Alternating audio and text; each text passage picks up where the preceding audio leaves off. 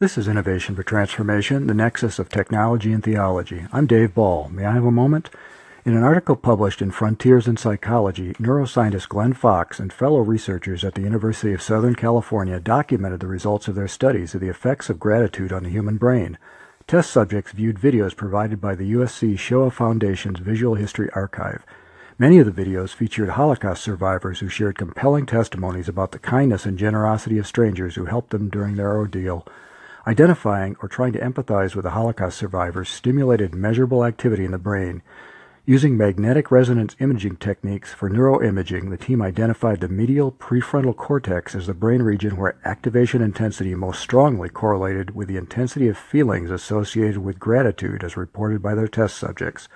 More generally, the experience of giving or receiving assistance elicited robust activity compared to the baseline signal, a result which implicated multiple overlapping social, stress-related, and somatosensory brain regions.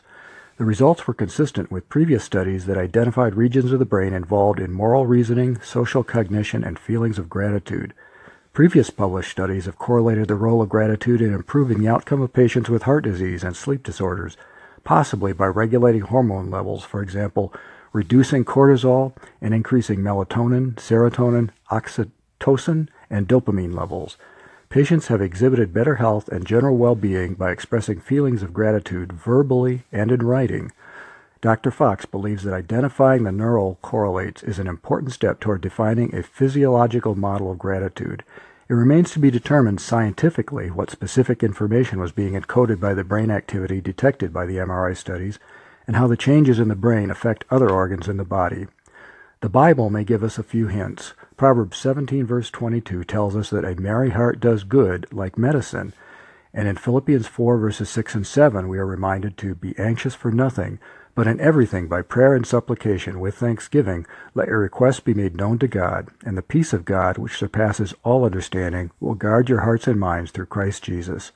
Science has demonstrated that gratitude is beneficial. We will do well to exercise our faith and cultivate an attitude of gratitude, not only on Thanksgiving Day, but every day of the year.